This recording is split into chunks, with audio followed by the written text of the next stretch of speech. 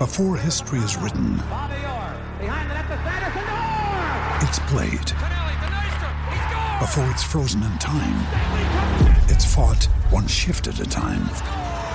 Before it's etched in silver, it's carved in ice. What happens next will last forever. The Stanley Cup Final on ABC and ESPN Plus begins Saturday.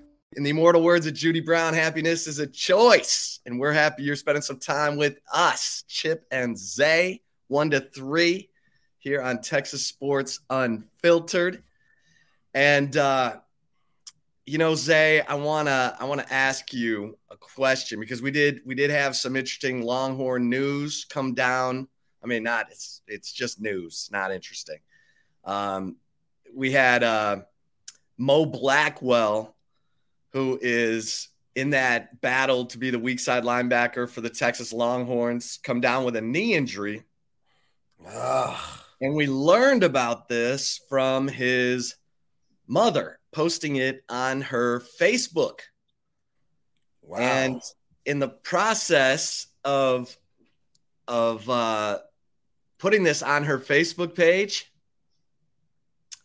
she mentions that and this is Mo Blackwell's mom. Her name is Christine Trim Blackwell.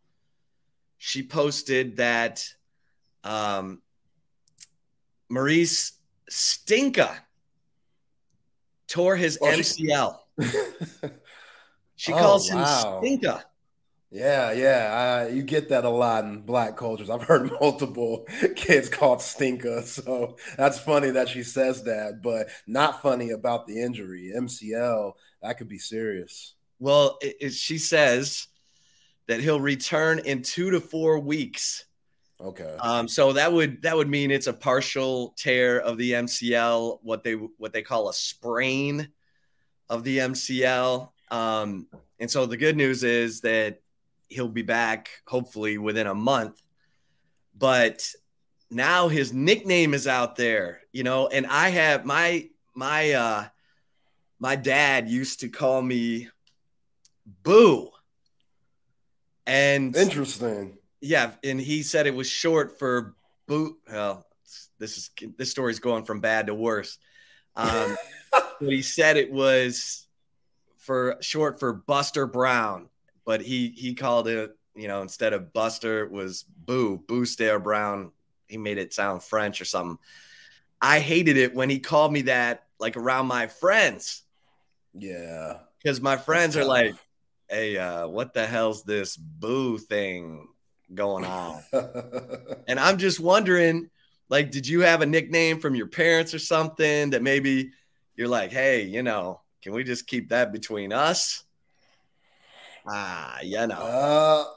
Unfortunately, no. My parents, they were really good about not giving me any embarrassing nicknames because there's so many different ways you could say Isaiah. Like I go by Zay by a lot of my friends. My parents never called me Zay, but they called me Zaya, especially my mom. So that would be it. They're the only ones that are allowed to call me Zaya.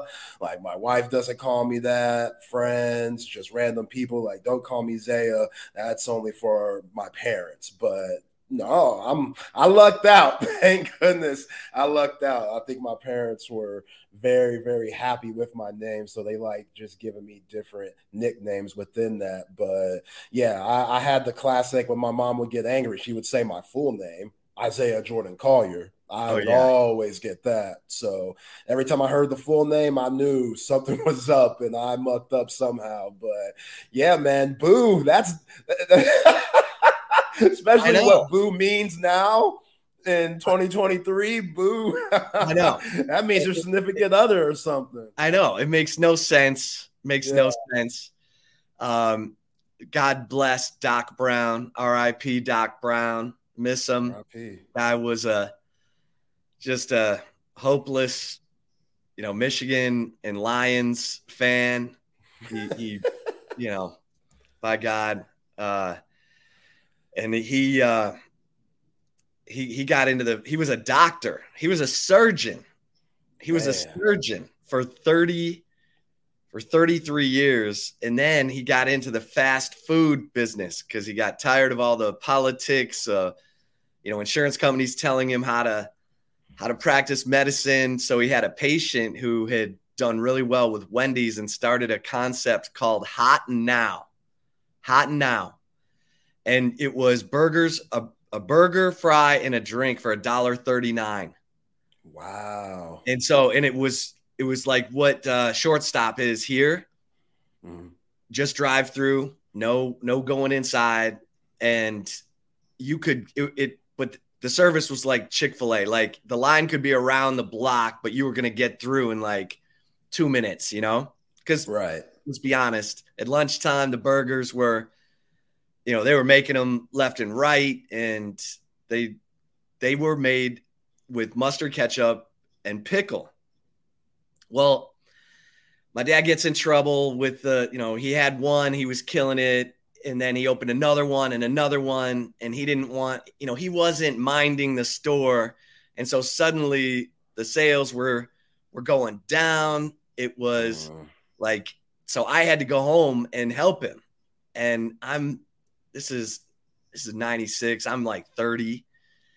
And I'm in there. It's like February. It's cold. It's and this guy pulls up to the order board and he's like, I want a double cheeseburger and I don't want any pickles. And I'm like, I'm sorry, sir, that does come with pickles. And he's like, I don't want no bleeping pickles. And the next thing I know, the car's coming up to the window and there's a gun. Oh, wow. Like pointed right at me. And I just fell backwards, like literally fell backwards. And this kid, Alvin, was on the grill. He's like, gun. And everybody just hits the deck. And then all of a sudden we hear is this guy's pulling away. Next time, I don't want no pickles. Wow. And I was like, okay, we're closed. Yeah. Everybody, let's wrap it up. Wrap it up. And we're not mopping or nothing. We're getting out of here. Everybody go home. So my man Doc Brown, we ended up just like giving those burger joints away because he didn't know what he was doing, and it was a mess. But yeah, that was my man Doc Brown. We were struggling there at the end on that on the burger joint. You know what I'm saying? Yeah. I bet you those burgers were bomb. They sound good to me. Oh yeah, but you compare them to Shortstops. That's my joint right there. Yeah, no special orders. Everything came with pickles. I didn't realize people are so like polarized about pickles. I mean, not to where you pull out a gun, which I'm sorry that happened to you, man. That's absolutely brutal and traumatizing. But yeah, I don't like pickles either, but it ain't gonna make me pull out no pistol. Like if you put pickles on it, fine. But wow, that's a little dramatic, buddy. That's a little dramatic. Maybe we just pick off the pickles. You know what I'm saying? Right. Yeah. Just take them off. They might have a little dilly taste, but you can work with it. Like, come on, man.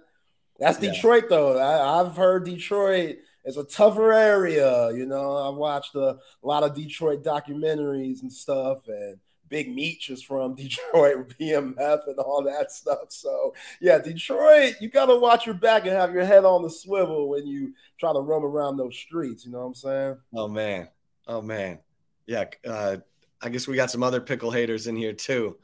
Our man CB says, I hate pickles on my burger. Man, up in Michigan, they had the big thing is like an olive burger. Okay. Have you ever heard of that? I have not. Oh man, I'm not an olive guy, so that doesn't sound too good to me. I know. I'm like, where did this come from? What? I mean, olive burgers. Yeah. But we had an olive burger on the menu. It was that was a mess. All right, so Zay, what's your go-to, man? What's your go-to? What's my go-to, like food spot or burger spot or what do you get on your burger? No tomatoes, no pickles. I'm good with the rest of the vegetables, like lettuce and onion.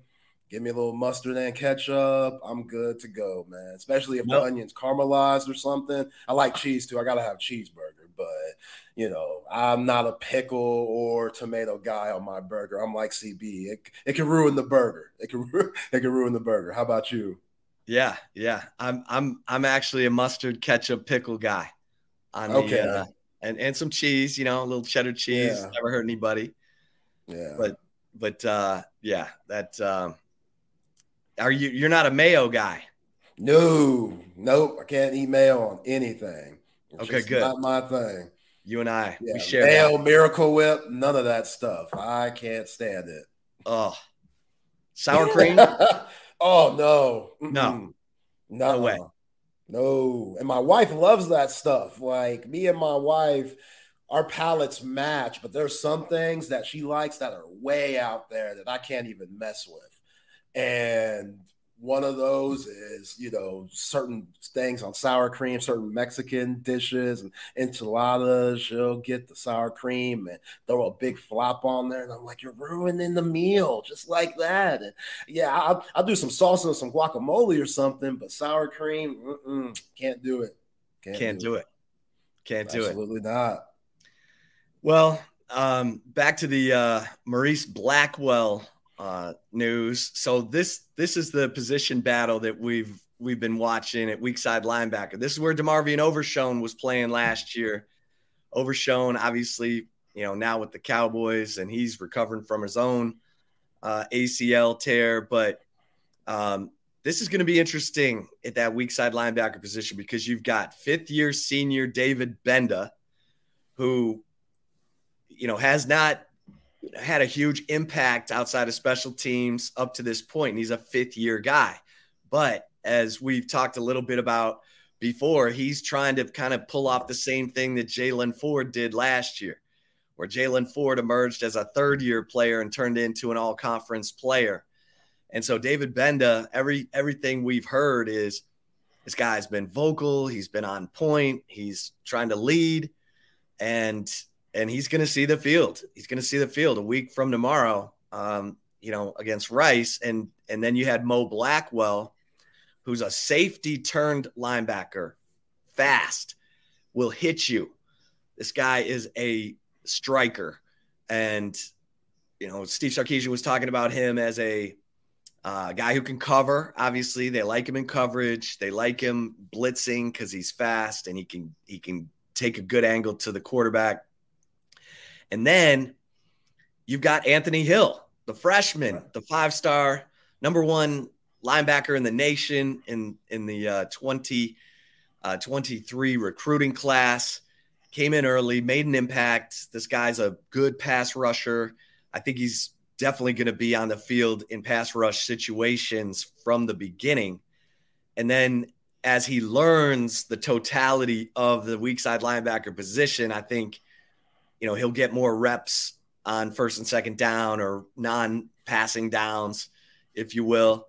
And so this is one of those position battles that is still playing out, and one that we're kind of interested to see what the depth chart looks like. Now, obviously, it's down to David Benda and Anthony Hill, at least for the first month of the season.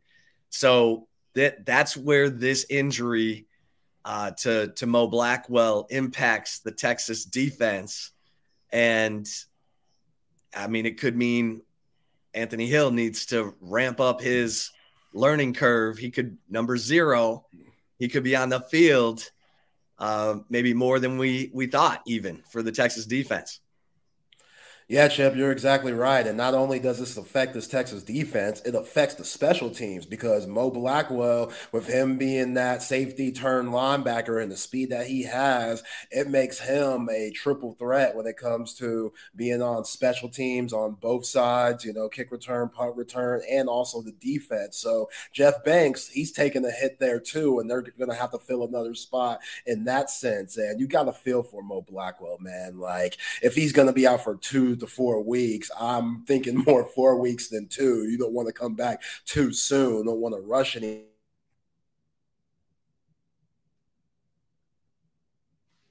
Yeah. Right back before conference starts, then going to Tuscaloosa. So him missing that game, which it seems like he's going to miss, that being 2 weeks from tomorrow, that's going to hurt a little bit. And again, you're right. Leona Lafau, Anthony Hill, those guys, they're going to have to mature early because with the heat that's going to be on that field, it's going to be hard for guys to play the full 60. Like it's just, I don't see that being a thing for any of the guys.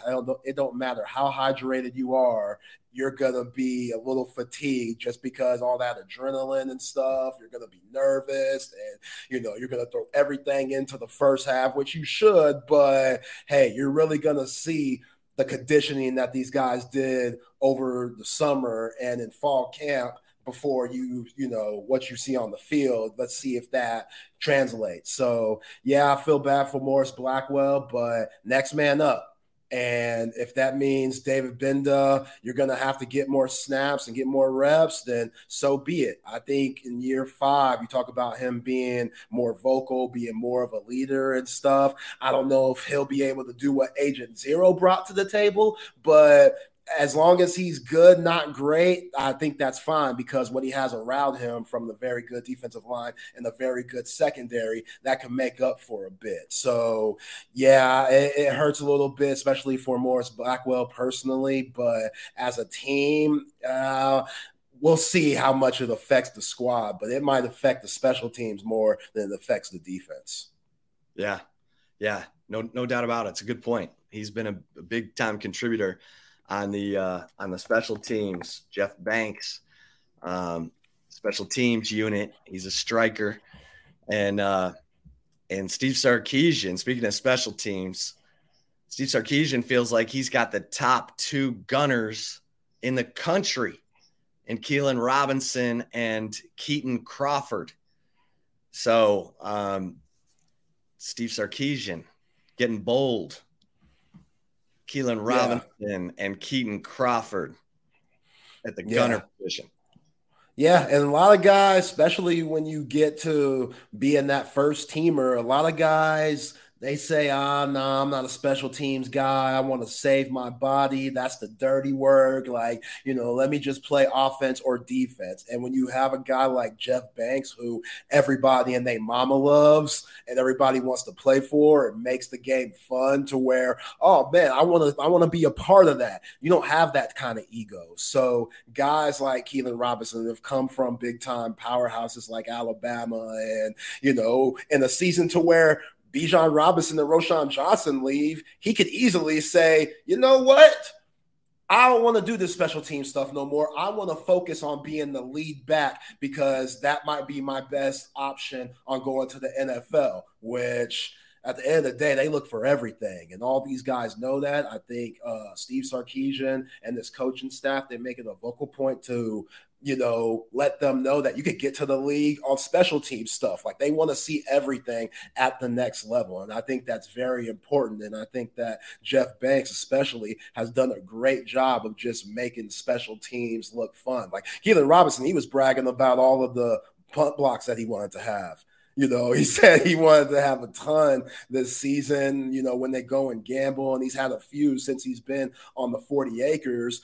But I thought last year they took a step back in the special teams. I thought not having Deshaun Jameson there, that was a mistake. I love Xavier Worthy, but Deshaun Jameson, he showed during his tenure at the University of Texas that he was for real. And you see him for the Kansas City Chiefs right now in the preseason returning punts. Like, what? If Andy Reid can see it, why can't Sark see it? That's just – and again, Andy Reid's going to the Hall of Fame. See him in Canton whenever he retires 5 years out. But, that little things like that, especially Xavier Worthy with a broken hand returning punts, when you had somebody like Deshaun Jameson who held his own. Now, that might have been to save him, save his legs a little bit on the defensive side, but we really don't know that. And again, they have to be better in their punt return and kick return, putting themselves in better position. I got to see some touchdowns. We didn't see no touchdowns last year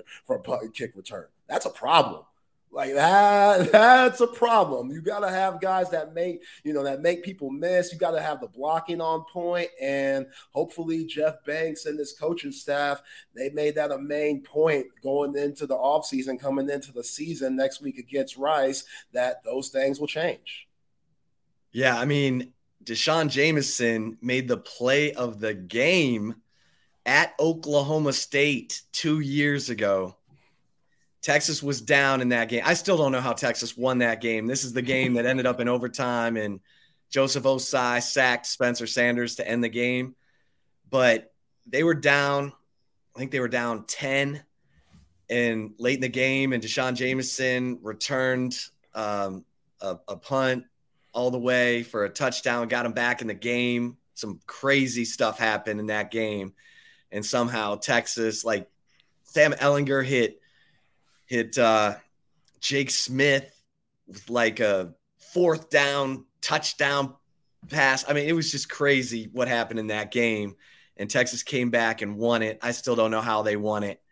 But yeah, Deshaun Jameson kind of got Texas back into that game with a big return. And the last year of 3 years ago. Sorry, 3 years ago.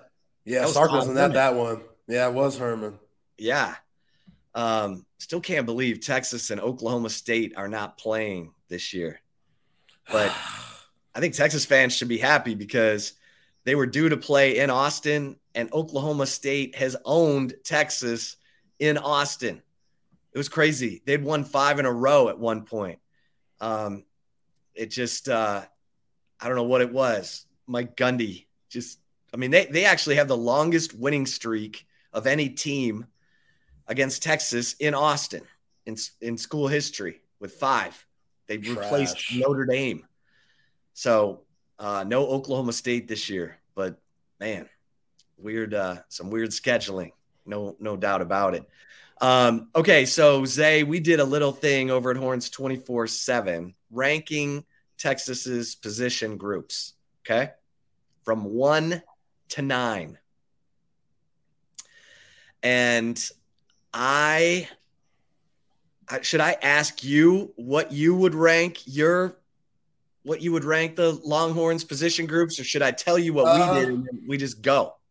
Yeah, let's hear what y'all did, and then we'll go from there, and I'll say if I agree or not. Okay.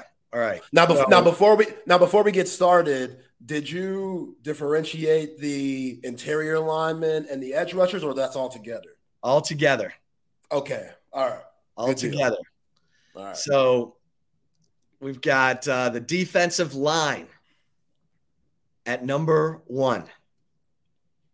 You've got T'Vondre Sweat, Byron Murphy, Alfred Collins, Vernon Broughton, Trill Carter, Sadir Mitchell, the depth, and then you add in the edge rushers like Barron Sorrell, Ethan Burke, Justice Finkley, Colton Vasek, the man they're calling Baby Bosa. Sharon Thompson said they're looking mean, nasty, and violent. Your thoughts on the defensive line being number 1?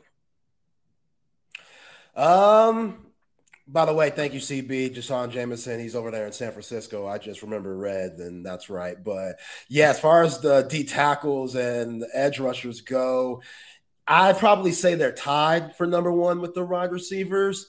I could make the statement that both of them, yes, like their top guys are big time, but there's question marks on the non-starters. You know, even though Byron Murphy and T'Vondre Sweat, we know those guys are going to be dudes and they're going to be playing on the next level. We've heard a lot from Alfred Collins, but when the bright lights hit, he's very inconsistent. And if he can bring it all together, then I see what you're talking about in Horns 24/7 with you guys, that this is, the best part of this Texas roster.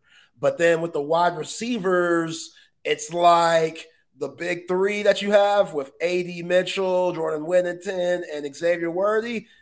And then who's next? Like, yes, Isaiah Nayor has a lot of upside, but coming off that ACL injury, like we talked about this week, is his mind and his body on the same page? You know, is he going to be able to go out there freely and play football and not worried about getting injured? Casey Kane last year with all the drops, the one at Iowa State, I don't think I'll ever forget that. Like, that was so crucial, and that would have completely changed the game if he caught that ball. But that's an old story. Hopefully he's learned from that. So the new number 8, what is he going to be?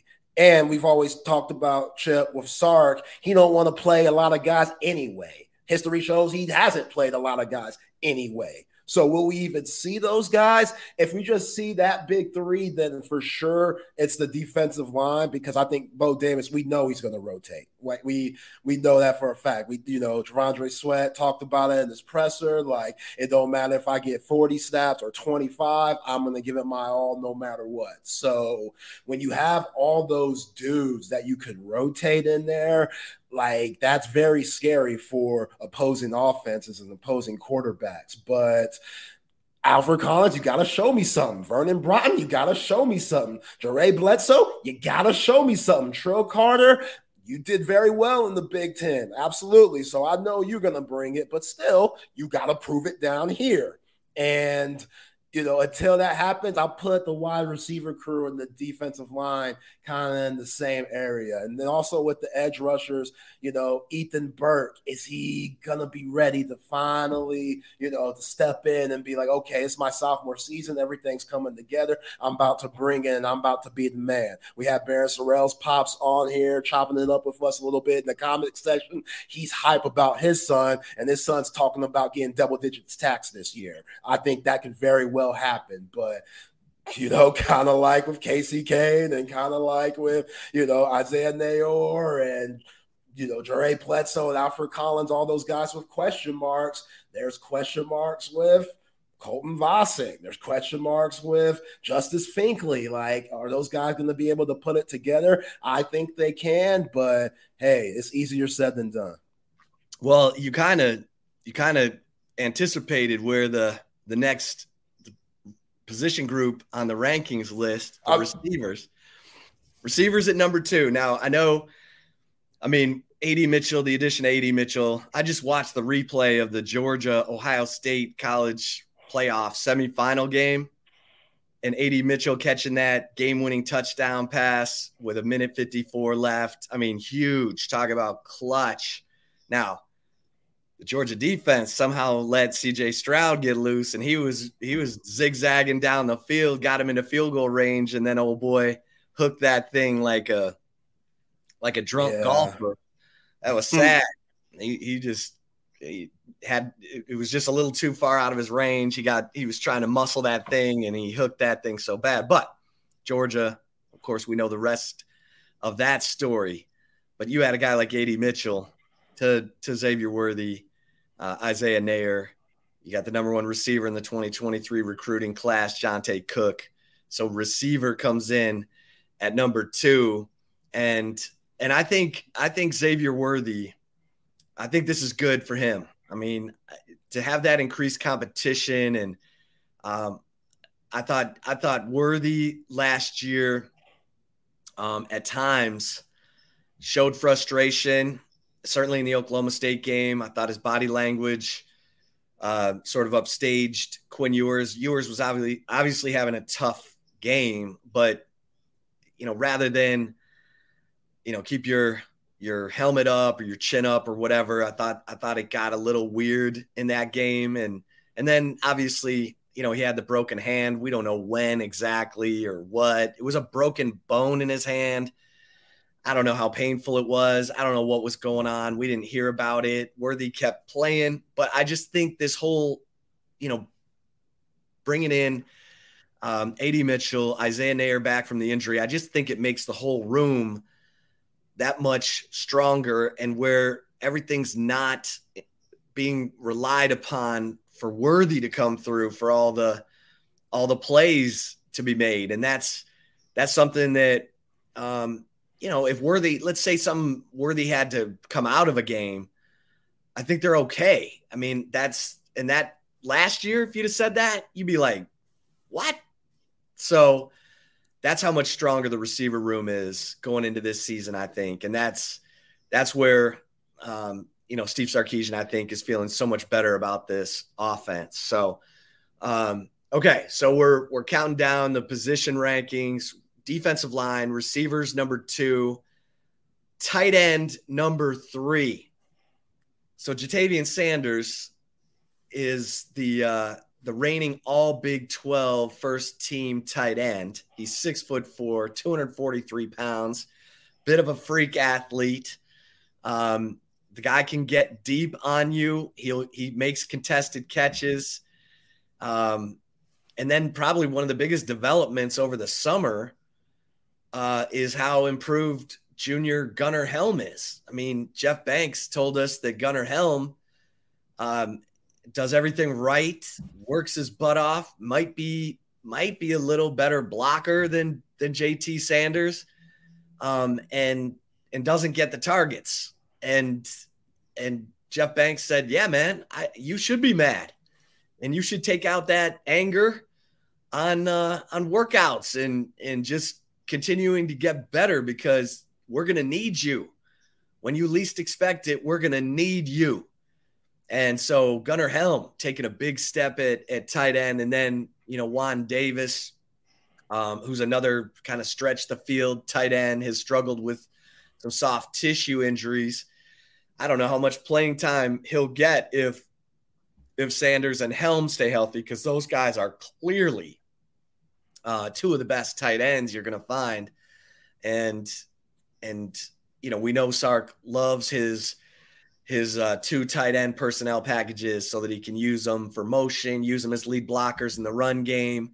But tight end number 3, Zay. Okay. Yeah. Gunnar Helm last year, I thought he was very good in very key spots. I don't think he gets the recognition that he deserves.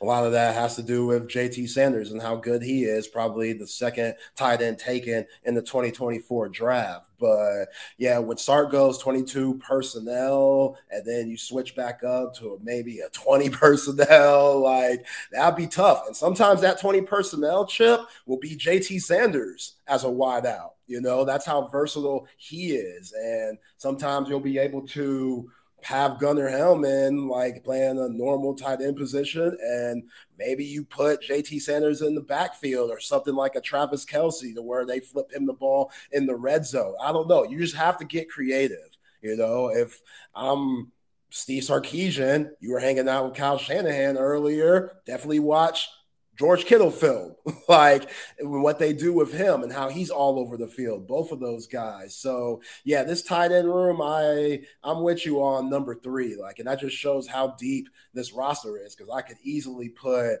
different position groups in there for number 3, but I think JT Sanders, he's just absolutely incredible. And this season, I don't know if he's going to have more catches or more touchdowns, just because there's only so much food for everybody to eat. Now, that's going to not allow guys to key in on them, maybe like they did last year, which he should be open a lot more. But I feel like he's improved his blocking, and with the talent that you have, he will be open, but there's only one ball. Not everybody could get it. And, if he doesn't have the yardage that he had last year, I'm not going to consider that, he had a down year compared to, 2022. No, you just got to look at was everybody else benefiting from the fact that he's so good that you have to have eyes on number 0. You know what I'm saying? So it's going to be interesting to see how the tight ends go into this season, because they're just as deep as anyone else. And it's going to be very difficult for these defensive coordinators to try to see who do we stop. Like when you go in, obviously you stop the quarterback first, but as far as the skill positions, what are you focusing on? Because what you don't focus on could eat you alive. And it's going to be obviously week 2. We're really going to see it. But yeah, I'm very interested to see how these defenses go about it. And a lot has to do with Sark, what we talked about yesterday. Are you going to be able to adjust to the adjustments, specifically in the second half? Yeah. That's good stuff. Going through our position rankings. We did this over at horns247.com. Defensive line, number 1 for Texas. Wide receiver, number 2. Tight end, number 3. And quarterback, number 4. Now, we were talking about food earlier in the show, Zay. You and I are not mayonnaise guys. We're not sour cream guys. Quinn Ewers remade his body by getting away from the Chick-fil-A and going to the salmon and vegetables. I mean, this dude went from 218 to 200. He, buzzed his hair off, trimmed the beard, but this guy came out of spring ball apologizing to Longhorns fans for not coming through last season. And I love his accountability. I mean, he even said at the bowl game after the OU game last year, he felt like he knew what was going on. And then after the Oklahoma State game, he realized there's a whole lot more I need to learn. And I thought he got better, especially in the bowl practices. And I thought he was better in the bowl game against Washington, even though Texas lost that game. There were some drops in that game.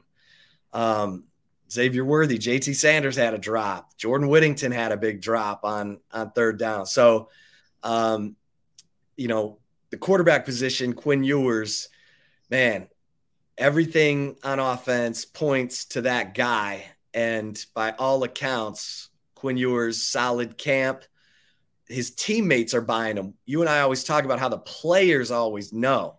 The locker room knows who's real, who's not. Who's a leader, who's a fake leader. They're buying Quinn Ewers as a leader. And Jordan Whittington told the story at Big 12 Football Media Days. He said about a month ago, and this was in July, they were, gathered up and Quinn Ewers was talking, and then some other dudes started talking, and Quinn Ewers said, "Hey, I'm talking.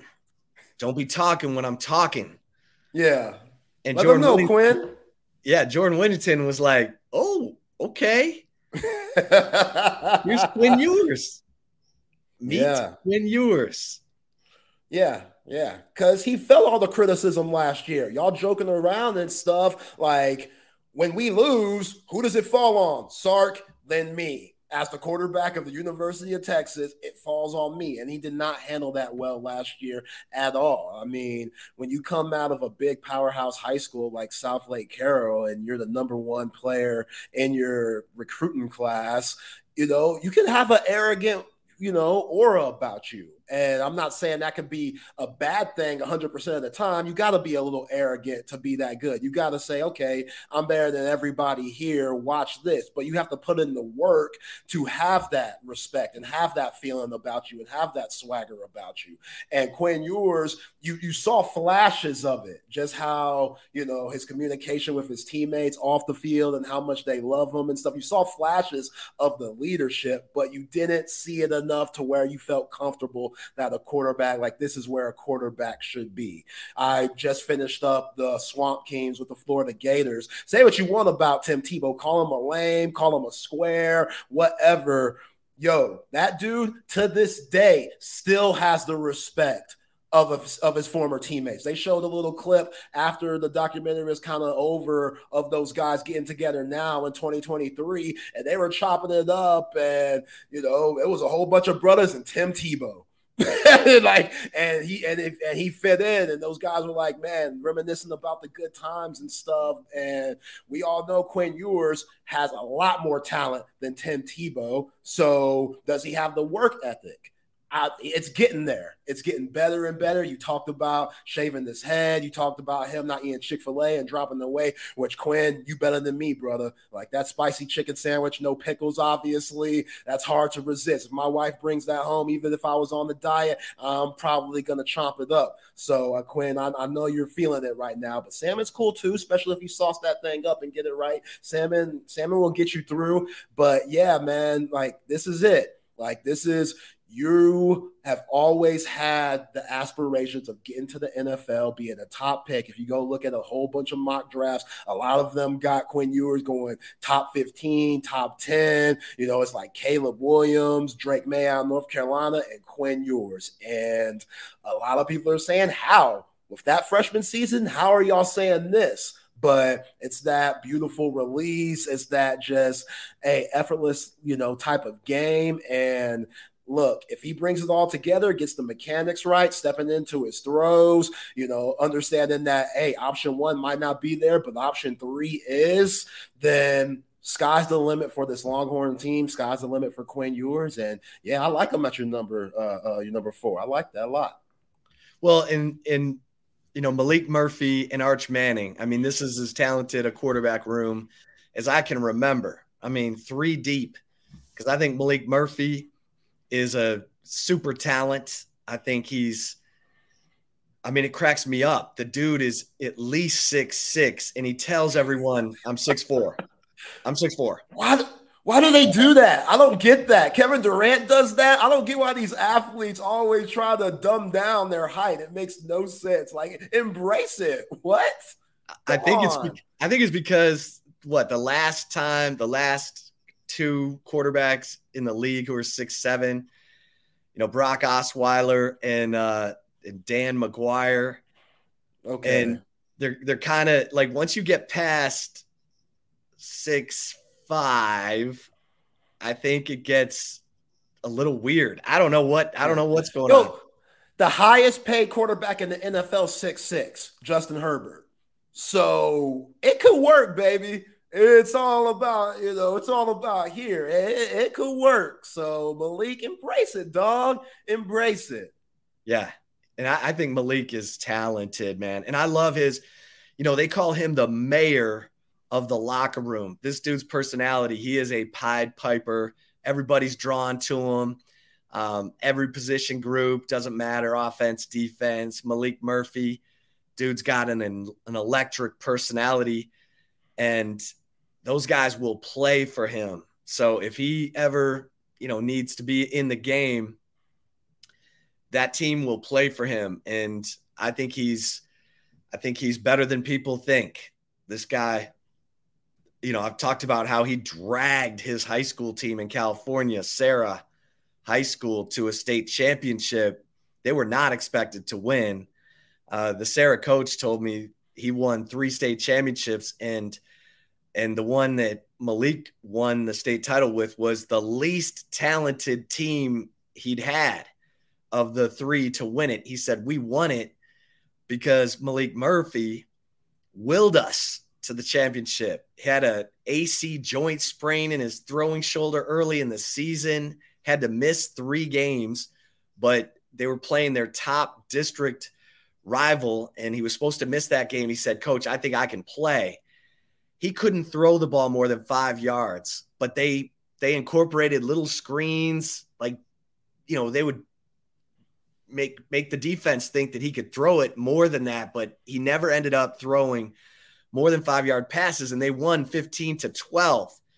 And then he got stronger as the season went on and got better, played better, everything. And then of course he got his ankle broken in the state championship game, and he had to have surgery, and showed up to Texas as an early enrollee and couldn't, go through the spring because he's in a boot recovering from that ankle surgery. And then last year he got in a scooter accident and he hurt his wrist. And Sark was like, what are you doing? Dude, I need you healthy. And that's why, and that he was out. Like, he was not available for a month. And so Sark, that's why Sark said after the spring game, the number one thing for Maalik Murphy is to stay healthy. And that was Sark's message to Maalik, that, look, dude, as a quarterback, I can't have you missing. And so he's been healthy, and he's had a good camp. And then of course, Arch Manning, and everyone was going gaga over Arch after the first scrimmage, because he had that 50-yard run where apparently he got to 20 miles an hour. Blaze on him, Arch, baby. Blaze on him. Jaron Thompson said Arch was rolling. I love Jaron Thompson. He's hilarious. Oh, man. And so you had, Arch Manning running crazy legs Manning all of a sudden. And so people were all high on Arch Manning, but it's still Malik Murphy, number 2, Arch Manning, number 3, although Arch is a sponge. He's picking it up fast. So talented quarterback room. All right, we move from defensive line, receiver. We're ranking the position groups. We did this over at Horns 24/7 for the Texas Longhorns. Defensive line, wide receiver, tight end, quarterback, and now linebacker. And this is obviously, Jaylan Ford, the tip of the spear, should have been the Big 12 Defensive Player of the Year last year. He is the preseason Big 12 Defensive Player of the Year this year. And we talked a little bit about this at the beginning with the Maurice Blackwell injury. And according to his mother, who calls him Stinka, Stinka could be out a month. But you got David Benda, you got Anthony Hill. Let's be honest, there's probably going to only be 2 linebackers on the field. Most of the time, there'll be a nickel, and you'll have Jahdae Barron as the versatile do-it-all, corner, safety, linebacker hybrid. Love Jahdae Barron. But linebacker, number 5, Zay. So I know y'all made this before you heard about Mo Blackwell. Would you change it if you knew now what you knew about him when his MCL injury? That's interesting. I probably wouldn't, because I think Anthony Hill is going to be better than people realize. And Anthony Hill could end up being more of a pass rusher, kind of a strong side guy, kind of like Joseph Osai was finally his last year at Texas, where you just want him headed toward the quarterback and not dropping into coverage. Although I think Anthony Hill can do that. I think he's really twitchy and he's got long arms. He's got great instincts. So I'd probably leave it. The same. Okay.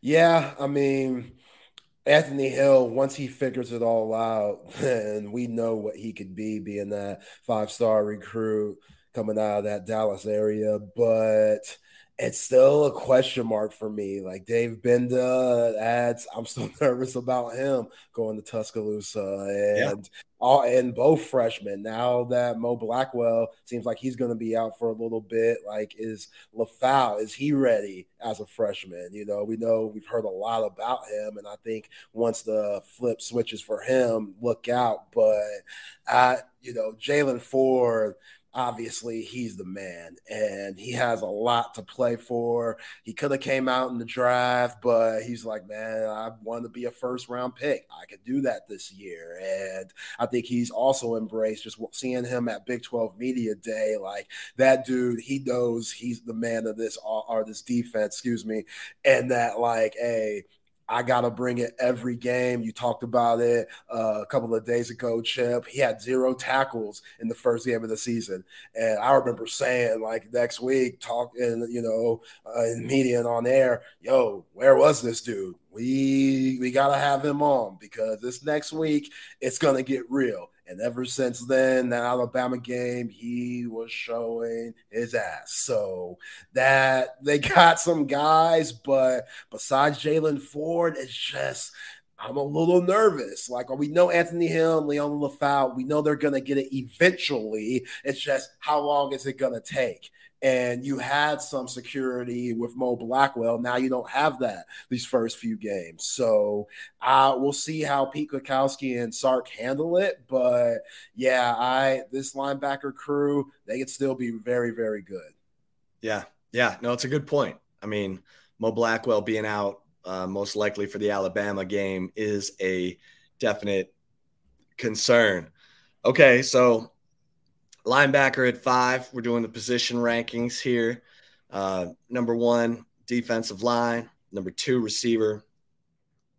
Number 3, tight end. Number 4, quarterback, number 5 linebacker, number 6 safety. And this brings us to Jalen Catalon, who I wrote about in the Insider at Horns 24/7 this week. I would, recommend everybody get over and read that story because it's a fascinating journey he's had. And the bottom line is this guy was a freshman All-American in 2020, averaged 9.9 tackles per game. This guy is always around the ball. He studies, he sees it. In the story, Craig Niver, who was recruiting Jalen for Texas at the time that he was coming out of Mansfield Legacy High School, told Jalen's dad, Sherman Catalon said, "Why are you recruiting my son?" And he said, "Because your son's hips are always moving toward the ball faster than everyone else." And that's the truth, Zay. I mean, I would just tell people, go watch his highlights from 2020 at Arkansas. Go watch his sophomore film from Legacy, where he just 183 tackles, 9 interceptions. Like, people still talk about his sophomore film at Legacy like it's like they saw a unicorn running across the street. To me, Catalon is the key. And I know people are scared to death because he has not, this is his 5th college season. He's only played 1 full college season. And I just hope for Texas's sake, for our sake, for the fans' sake, to be able to watch this guy. Hope he stays healthy. It's big time. You've got Jaron Thompson, a senior. You've got Keaton Crawford, who's really picked up his game. You got Derek Williams, the freshman, who they call the Raptor. And this guy's picking it up fast. It's a good mix of veteran and youth, but they need to stay healthy.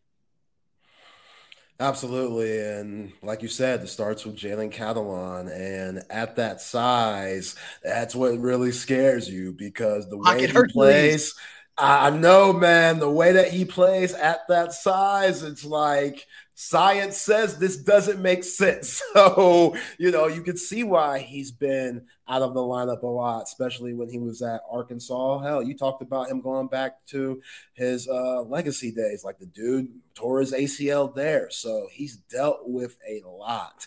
And what's beautiful about this list that y'all made at Horns 24/7, Chip, like the fact that this secondary is number 5, like this secondary, it could be is huge. Like, a secondary is deep if you spread it out. We talk about Jahdae Barron and what he brings to the table. Absolutely got hosed for all Big 12 defensive team last year. Like, he should have been maybe first team. The dude was everywhere. And what he does at the nickel position, it's absolutely special. And the guy backing him, who was hurt a lot last year, that I thought was very good, Jalen Gilbo. Like, he was very good until he got hurt in what was that Oklahoma State game. And that really hurt the secondary and what, Pete Kwiatkowski wanted to do with mixing it up and stuff. But, even Michael Taft, like, if you put him out there, he might not be the fastest guy. And I know when you see a white dude playing in the secondary, you're kind of like, okay, can this guy bring it? But he does have that Westlake DNA, and he earned a scholarship for a reason. So Michael Taft, he could get in there and mix it up if he wanted to. But, yeah, like, what are these corners going to do? Like Ryan Watts, we know that he's kind of had an up and down camp, and there's been rumors about his spot not even being safe. Like, can Gavin Holmes come from the ACC and Wake Forest and really contribute and be that guy at 5'11", even though that's a little small for Sark's liking at the cornerback position? He likes those big 6'3" Ryan Watts looking guys. But at the end of the day, if you could play, you could play. Like, there's been plenty of small guys go to the NFL and get tons of money playing the cornerback position. So that shouldn't be an excuse for anybody. But, hey, what Malik Muhammad, that's who I want to see. In that Rice game, I'm definitely going to be paying attention to number 5, because what I heard, Oak Cliff, I got to shout out his hood. Like, again, no fear. He has no fear. That's all I've heard about him. The dude has no fear. He's not afraid of the moment. He's won a state championship, so the bright lights don't scare him. And I get it. I get why, Sark's been raving about him, and they were so happy to bring him down to the 40 acres from Dallas. So, yeah, man, the fact that y'all have the secondary at number 5 is very impressive because it's just the safety. Just the safety position. We're working our way to the corner. Oh, okay. That's all me. Me. Okay. But hold that thought and love this from Hung Lo. Hey, equals awesomeness. Hey, Hung Lo, your awesomeness. Appreciate it. And our man Orlando, you guys are the bomb. I'll follow y'all anywhere. All right, tell your friends and enemies. Guys. Tell your friends and enemies. Chip and Zay 1-3 on the Texas Sports Unfiltered app and YouTube channel. And by the way, my friend, I don't think you could keep calling Mo Blackwell Stinker. I don't know if you keep calling another grown man Stinker. I don't know that. Am I stepping in it? I just love that his mom put that in there. Yeah, I think that's just for moms. I think that's just or try that. Whenever you get them, next time you interview Mo Blackwell, call him Stinker. I'll probably get punched in the face. Oh my goodness, that would be hilarious. I'm getting walked into an emergency room situation, I think. Yeah. That might just be for moms. I get it. Okay. You got to have that specific name for moms. I get it. Listen, I appreciate you looking out for me, Zay. I don't need to be. That's my job. I'm old. I know we're only a week in. That's just my job. I gotta look out for you. You my dog. I appreciate gotta look out for you. Yeah, man. All right, continuing the countdown, ranking the positions. And look, some of these position groups at Texas, like they would be separated by percentage points, because now we're down at number 7, and there's only 9 position groups that we ranked over at Horns 24/7. Number 7, running back. And you've got I'm a big buyer of Jonathan Brooks. I think, this guy's a talent. And, I mean, he's a glider, which is just – he's a big, strong kid at 6 feet, 200 pounds. But, man, he makes it look easy, and he does a nice job of cutting in space. And then 5-star freshman C.J. Baxter, all I've heard is that this guy has proven himself to be an unbelievably quick study. He's 6'1", 208 pounds. He is a grown man, as my man Sean Adams says. He's got calves, hams, and ass. And then Keelan Robinson has the kind of change of pace, fly sweep, catch the ball in space guy. You got Jaden Blue working his way up, trying to get a little better in the blitz pickup, pass protection. And Savion Red, who's out, should be coming back, though, here from the shoulder sprain. And then freshman Trey Wisner. And, part of the reason that they're at 7, the running back position, is because we haven't seen any of these guys on a down in, down out basis. What we've seen from Jonathan Brooks, when we've seen him, is good stuff. 6.7 yards per carry. It's a small sample size. It's been garbage time.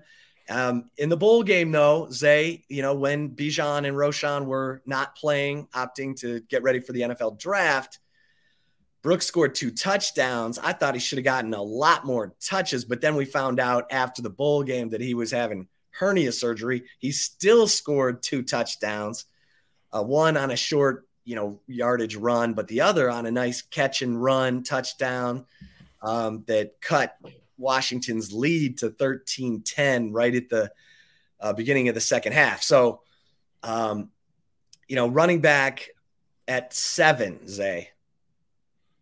Yeah, I'm with it.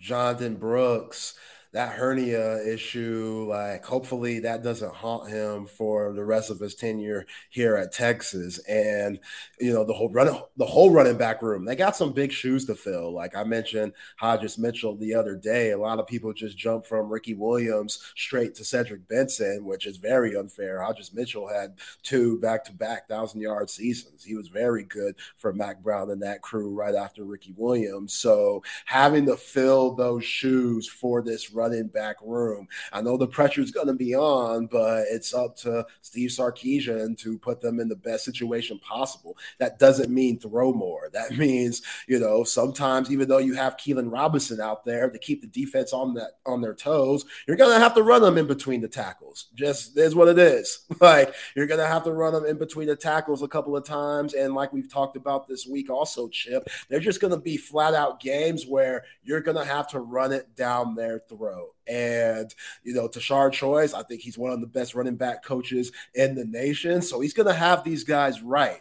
You think about Cedric Baxter being the big, physical, 6'1" running back that he is. He's going to have to get used to getting those shoulder pads low, because now that you're playing in college, you just can't out-muscle guys like you did in high school and just, have those long strides, get your way in the end zone. You got to be very strategic with how you run, how to pick your spots, how to make your cuts, how to, attack your holes. Everything is going to be different, and he's going to have to really get used to that, because I know a lot of the Longhorn fans, when they hear, 5-star running back coming in, they think it's just obviously going to be Ricky Williams, Cedric Benson, Bijan Robinson, just jump straight into it, already the best running back on the team. It doesn't always work like that. It could get that way, but, it doesn't just always work like that. So you got a lot of guys in the room, talk about Jaden Blue, and he has to pass protect. You got to protect your quarterback. You got to be able to get the ball down the field. You got to do the dirty work. And I love the film that just came out by Texas football, the film that's going around social media of them doing pass protect. Like, they're doing drills for pass protect, and they're really getting after it. And they're showing that, hey, this is important. It might not be pretty. It might not be fun, but it's necessary. It's a must. If you want to win the Big 12 championship, you have to be on point, because we know this offensive line, which I know we're going to get to very soon, we know they're experienced, but still, like, at the end of the day, they're going to have a lot coming. Quinn is going to get hit. I know every time he gets hit, everybody's going to gas, but to make those hits less and less, you got to have good pass protection. And I like what I'm hearing on Keelan Robinson, Jonathan Brooks, and CJ Baxter doing a very good job of that. And as far as Savion Red, him getting hurt, that doesn't help him. It doesn't help him at all, because he's already behind coming in from the wide receiver room now to the running back room. So now he's even more behind that he's hurt. So, maybe he'd get in on some special team situations and stuff like that. But we know how he runs angry. I know that he's going to want to get in there when he's healthy. But at the end of the day, this running back room, they have a lot of potential. But like you said, they haven't shown us nothing yet. Yeah. And they can catch. They can catch. Jonathan Brooks can catch. CJ Baxter can catch. I talked to CJ Baxter's high school coach at Edgewater there in Orlando, Florida, and he said CJ Baxter had the best hands on the team. And we know Sark does not recruit running backs who can't catch. You have to catch the football. You go back and look at Najee Harris at Alabama his last year, 43 receptions as a running back.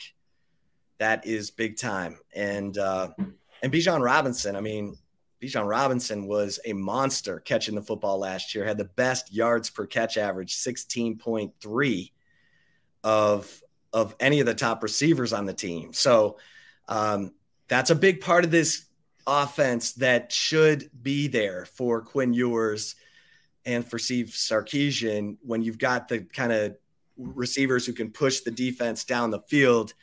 That underneath stuff, the little flat passes, the dump passes, the check down passes to Jonathan Brooks, to CJ Baxter, to Keelan Robinson, those can turn into big plays. We've seen that, no doubt about it. So just keep an eye on that as we continue to count down our positions here for the Longhorns 1 through 9. Yo, don't sleep on Trey Wisner either. I know it's Right. going to be tough for him to get out there, but what he showed at DeSoto, that dude could do a little bit of everything. And you could put him out as a wideout sometimes. Like I'm not saying he's like Deebo Samuel, but that was the way he was used at DeSoto. He was used like he was Deebo Samuel. You saw him in the backfield. You saw him, as a wideout. Like, they really mix it up with him. And you talk about guys that could catch. He could definitely catch the ball. So, yeah, you got to have guys that can do it all. It's Steve Sarkisian's offense when you play running back. And I think they have a lot of guys that can do that. Yeah, yeah. Okay, so here we are, 8 in our list of position rankings for the Texas Longhorns. Cornerback. Now, you mentioned Deshaun Jameson. He's gone. You've got it's been an unbelievable battle at that field corner position because you got Terrence Brooks, who played really well at the end of last year. You've got Gavin Holmes, the speedster from Wake Forest, long arms. I mean, all these guys just have the NFL measurables. And Malik Muhammad, the freshman, who's probably had the best 2 scrimmages in fall camp of any of the corners, honestly. And Malik Muhammad could be the one putting some pressure on Ryan Watts because Malik Muhammad can play both. He can play both the field and the boundary corner. And the guy's fearless. We talked about that. So, there's your top 4 at corner, but you got Austin Jordan, you got Xavion Bryce. I mean, these guys are talented dudes. You're going to have, Ryan Watts. I think he has a COVID year. He could stick around, but obviously if he has the kind of year he's hoping for, he would move on as a senior. And then, you're expecting Terrence Brooks to continue to elevate. You're expecting Gavin Holmes, who's played in 28 games at Wake Forest, who's got experience, that they can step up and handle it. But if push comes to shove, Zay, you can put Jahdae Barron out at corner. I'm not crazy about that idea because I like Jahdae, being close to the line of scrimmage, being able to, maybe disguise his blitzes a little bit better when he's lined up on the slot. But, Jahdae Barron's capable, and so is Jalen Gilbo. And so if Jahdae has to play some corner, you put Jalen Gilbo at that nickel position, and away we go. But, if you're seeing 23 out at corner, it means to me something's gone a little off. But that's also Texas's ability to disguise and try to make the quarterback uncomfortable, having that kind of versatility. So let's see it. Yeah, we'll see. I love Jahdae Barron. Again, I'm always going to rave about him being an Austin Knight. Shout out to Pflugerville Conley, but he's probably their best cornerback that they have. And I wouldn't want them to be moved either, because that means there's serious problems going on. And the fact that they brought in Gavin Holmes, the fact that I think Terrence Brooks, you talked about him being good towards the end of the year. He was terrific in the Alamo Bowl. Like, he really showed me something. Like, okay, yeah, to be that young, like, he really showed up. And, you saw him up and down. I feel like, what game was it? He got put in the TCU game and really struggled. And, again, this TCU, they went to the national championship. A lot of people struggled with them. But I thought that he really bounced back toward the end of the season. Again, really in the Alamo Bowl game. But, yeah, Malik Muhammad, again, like, for him to be this young and to already turn all of these heads, that's huge. And that's going to light a fire in the guys like Ryan Watts, which some guys are just gamers, man. Some guys don't like practice. Some guys, like, they need for the game to come around. And you'd be like, man, we didn't see that all week. Like, okay, now he's showing up. And, Ryan Watts might be one of those dudes. You don't like that as a coach. Definitely don't like that because you want everybody with that mentality, and it helps you sleep better at night knowing that they're 100% ready. But hey, some guys are just gamers, like Shaquille O'Neal. That dude didn't practice at all, came late, was always joking around and stuff. But Shaq's a 4-time champion, probably a top 5 center to ever play the game. Like, it is what it is. So yeah, this secondary and the cornerback squad, they can be very good, but just like a lot of these other position groups, if a couple of guys go down, that could be trouble for the whole entire defense. Yeah. Okay. And then offensive line. So offensive line is the 9th out of 9 position groups. Part of the rationale here is, look, there were times where the line struggled to establish the run.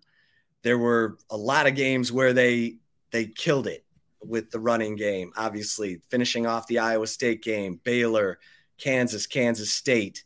But we only remember the struggles, right? You couldn't, or Steve Sarkisian didn't stick with the run against Oklahoma State, and Texas gave up on the run against TCU. Okay, that was with Bijan Robinson and Roschon Johnson. Now you're going to have to open holes for Jonathan Brooks, for CJ Baxter. The interior of the offensive line has to get better. There's no question about it. Cole Hudson, true freshman last year, played at right guard all year with a partially torn labrum in his shoulder. Did not get the surgery because the team needed him and he was playing well enough to be the starter. He got that repaired. He's going to be the backup to DJ Campbell at right guard going into the season, and he's going to be the backup to Jake Majors at center. Cole Hudson's a good player. He's smart. He's going to get better and better and better, especially with a healthy shoulder. And Hayden Connor has gotten a lot of praise for remaking his body and doing all kinds of yoga and stuff to be more athletic, more twitchy. We all want to be twitchy. And so, you've got that. And then, of course, Kelvin Banks, the All-American, and Christian Jones in his 6th season at Texas at right tackle.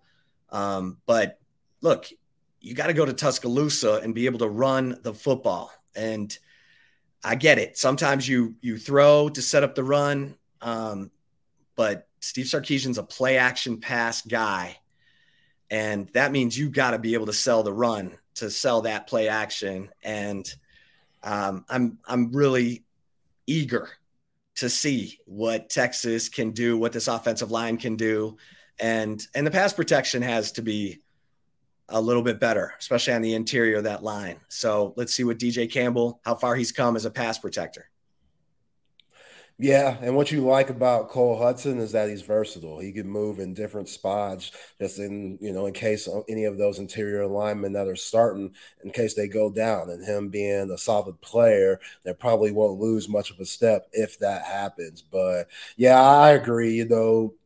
Even Kelvin Banks, as good as he was last year, we know in 2025 he's going to be a big-time pick in that draft. He had his struggles with run blocking. Pass blocking, solid. Run blocking still needs some work, and he knows that, and a lot of the other guys know that too. So Kyle Flood, he's been on these guys, and they know that when Quinn got hurt in the Alabama game last year, that changed the season. Like, with the way that it was going and the way that Quinn looked, the season could have been completely different moving on from that game and winning that game. I'm not saying Quinn Ewers would have had the same similar struggles that he had, that we saw last season if they would have won that game at DKR, but it would have been different, because throwing Hudson Card in there, that was just a different vibe, and everybody's morale was a little different. But, this offensive line, they have so much potential. Bringing them back, playing together again, even though DJ Campbell wasn't with the starting lineup last year, I think it's huge, just bringing back everybody. You mentioned Christian Jones, like that guy, he's trying to get drafted. He's saying that, hey, I'm finally got it together. Like last year was my most consistent season. And now like he's more and more comfortable than he ever has been. And that's what you want from a 6-year guy. So Hayden Conner, with all that weight that he lost and, redefining his body and stuff like that, that's huge. That's huge. So, this team coming back, or this offensive line, everybody coming back, I think that's going to pay dividends for the success that they have. And, this running back crew, like Sark, you can't be afraid to run. You can't be afraid. I know, obviously, he was terrified last year, but if you're terrified to run with Bijan Robinson and Roschon Johnson, that's why everybody's scared coming into this season, because those guys are gone. So are you going to have the patience and you're going to be able to throw your quarterback-driven ego out the window to where if those offensive line guys, they're pushing people around, then keep stuffing that rock, because there's going to be games where that's absolutely necessary, and you're going to have to run the football in order to seal some dubs. Yeah, no doubt about it. And keep an eye on Trevor Gooseby, the freshman. He's backing up Kelvin Banks at left tackle. They love his everything. I mean, they love his size, they love his athleticism, they love his mean streak. And, you got Peyton Kirkland, they've recruited well on the offensive line. And I mean, my God, Connor Stroh is eclipse of the sun big. I mean, they got guys that you're going, oh man, Connor Stroh, 6'7", 354.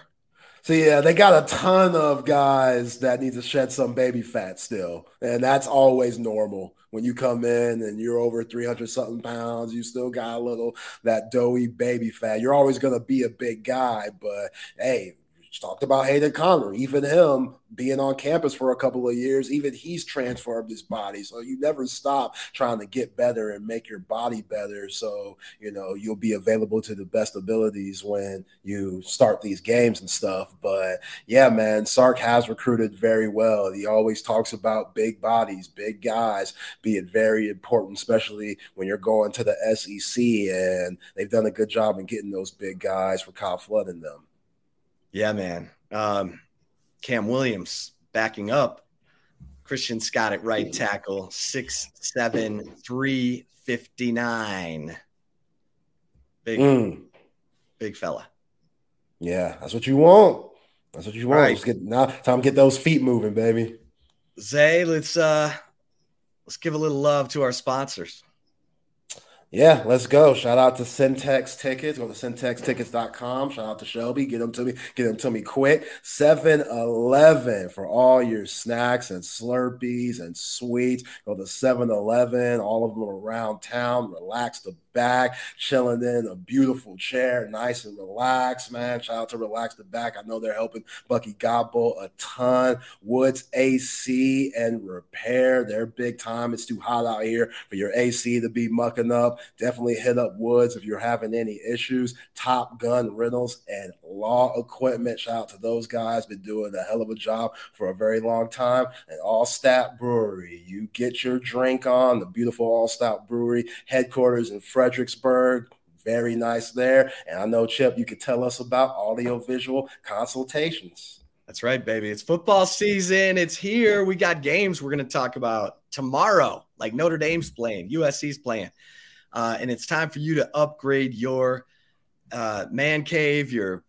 We got gals listening, just making sure that you got the big screen of all big screens, surround sound. But don't go do that stuff. Don't go shopping for it yourself.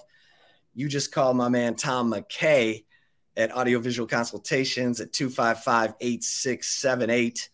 And Tom and his crew bring everything to you, from the free consultation to installation. All you have to do is pick up the phone and say, you know what? I want a 100-inch screen in my man cave. Whether you want that, whether you want surround sound, surveillance, electronic shades. I mean, Tom can do it all. He's done it for all your favorite restaurants in Austin, and he can do it for you too. All you got to do is pick up the phone and call 255-8678 or go to avconsultations.com. And Zay, the Texas football team, will have a walkthrough, kind of a game dress rehearsal tomorrow. So they will prepare as if they're playing a 2:30 game tomorrow.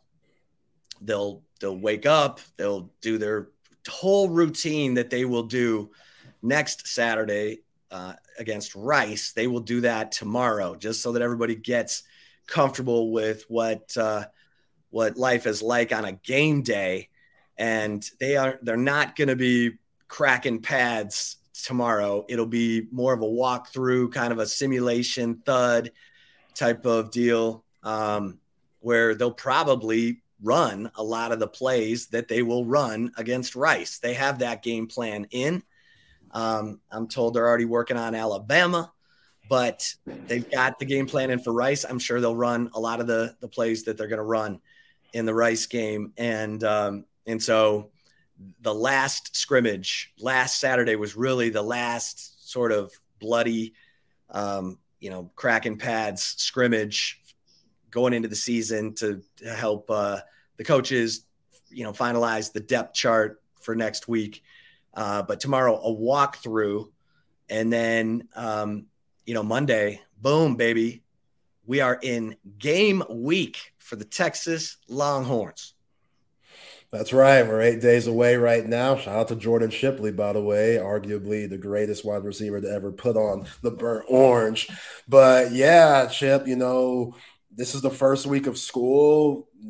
Tomorrow they're going to do a walkthrough, and some of these guys, like, the adjustment is probably real. Those freshmen that got to campus, even those ones that got to campus early this past January, like, it's a little different now that school has started and you're starting to feel football. Like, everybody's excited on campus that football is here. You have so much expectation and so many aspirations as a team to get to where you want to go. And this is where it starts. So I like that they're not going pads. I think the coaches have seen everything they need to see. I'm not saying that you still don't go hard in practice, but we know that practices aren't what they used to be. You're not hitting each other every single day like you used to do back in the Bill Parcells era and whatnot. So it's an adjustment for some of these guys, but hey, game day is right around the corner, and you have to make it as gamely as possible by doing these things. Like, hey, maybe you should eat what you're going to eat next Saturday, so that, okay, this sits well in my stomach, because what you feel tomorrow as a player, even though you're trying to simulate that same feeling and Sark's trying to show these guys this is how it's going to be, you ain't going to feel that way. Those nerves and just that adrenaline, that's going to be jumping out of your bones for the first game of the season for, again, what you're playing for. This team knows what they're playing for. They know all the expectations. So yeah, like, what you feel tomorrow ain't gonna be what you feel next Saturday. So try to do everything as much as you can, like what you're gonna do during the regular season. And yeah, I like Sark doing that for this team. They're staying at what hotel they stay at? I'm sure that's not given out, but do they stay at like a normal hotel over the years, or like what normal hotel do they usually stay at? You know what? I don't know. I think they were at the Omni for a while, but now I'm not sure if they're still there. Yeah. So that's a little dangerous too, right downtown. Maybe they might need to go out. They might need to go out to the airport, Zay. Yeah, for real, man. Maybe a Renaissance Hotel over there in Arboretum or something like that. Just get away from it all as much as you can, man. Hey, you brought up Bill Parcells. I'm going to make my chip shot today a story that Mac Brown told me involving Bill Parcells that just cracked me up. So Mac is a running back at Florida State, and he transferred from Vanderbilt. So now he's at Florida State. Well, Bill Parcells is the defensive coordinator at Florida State. And so Mac gets there. He's a junior now, and he's got to sit out. And Bill Parcells says, "Hey, I want you to be my scout team running back." And Mac's like, yeah, sure. You got it. Anything for the team. He said that in drills, Bill Parcells would not blow the whistle till all 11 guys had hit the running back. So Mac is like, after day one, going, what the hell have I gotten myself into? This dude is going to turn me into hamburger meat. And so Bill Parcells, true to his nature, making everyone hustle to the ball, would not blow the whistle until all 11 guys had hit the running back. Yo, Mac, he was a hard ass, man. Ooh. I love Parcells. I do, man. I love him because he didn't smile much. Probably Lawrence Taylor was the only person to make him smile a lot for obvious reasons. But that dude, he was hard nosed. I know him and Jerry butt heads a little bit, and obviously Jerry doesn't give anybody freedom. But you got to let Bill Parcells do him, man. Oh yeah, so I covered Bill Parcells coming to the Cowboys. Jacques Taylor and I broke that story, actually, that he was going to be named the head coach of the Cowboys. And two quick things. So one, to get to your point about him and Jerry Jones, Stephen Jones was the liaison. So Stephen would go to Jerry's office and, you know, anything he needed to talk to Bill about, Stephen would go take it to Bill. And anything that Bill needed from Jerry, he would take it to Stephen because they couldn't do it. Bill, that's how Bill wanted it. And Jerry needed Bill because Jerry's trying to get that stadium built in Arlington. And so, you know, Jera needed and Parcells needed the money. He was going through a divorce at that time. He also was a big horse guy. That's not cheap. I don't care whether you're betting on horses or raising them. Because you know he still has houses up in the New York area, so them taxes, they don't do him no favors either. Mm-hmm. Yeah, and he took that job for 4 years at $4 million a pop, and by God, after 4 years, he was out. But he is his sense of humor, that dry wit. Oh, it cuts you to the bone, man. I mean, he's a different dude. And then, so the other Bill Parcells story is Dan Neal, long time, you know, all American offensive lineman, won 2 Super Bowls with the Denver Broncos. I'll never forget, Parcells was doing this draft special for ESPN, and he was talking about how, you know, he's like, guys, you know, that he goes, that combine really is about the medical. You're really trying to find out who, you know, are the guys you like, are they healthy? What's their medical history?